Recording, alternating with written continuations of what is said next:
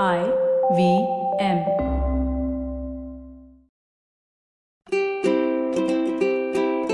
Hello and welcome to the Habit Coach Podcast, the bite-sized podcast filled with quick and easy, actionable habits. Remember, great habits create that awesome life. I am Ashdin Doctor, your habit coach. Today's fun fact of the day has to do with Steve Jobs. Did you know that Steve Jobs, the founder of Apple, restricted his kids from using the iPad and other technology? In an interview, he mentioned that he had not used the products along with them. What's more is that they would have tech-free evenings and family dinners. So just imagine that this is the founder and owner of a company not letting his kids use his products. That right there should put big red flags for us. Or at least we should learn about how to use technology without it taking over our lives. At this point in time, while we are all stuck indoors, we rely on our technology to explore the world. These little screens become our windows to the outside world. The use of the internet has increased so much in the last few weeks that my internet supplier sent me a mail saying that the speeds will be slow and it's beyond his control. And at the same time, I've had a lot of people writing in saying that they're going through pangs of anxiety. They don't want to get out of bed. They can't get any work done. An unfortunate truth is that it's the phone that is preventing them from truly using this time. Let's break it down. A large part of the anxiety comes from the news and social media. We're constantly hearing about the virus count going up. We're hearing about how the quarantine is going to be extended. We're hearing about people losing their jobs. We're hearing about billionaires losing half their wealth. We're hearing about the economy in shambles. We're hearing about people being stuck away from their homes because of the quarantine. Yes, it's horrible. I know. But our minds actually enjoy this. Our minds are designed to seek out danger and possible life threats. So reading this excites the mind.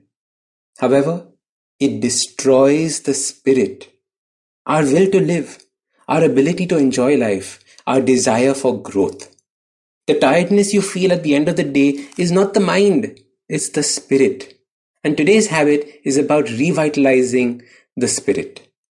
The second thing that our increased usage of technology has done is that it has created an environment where we are always on.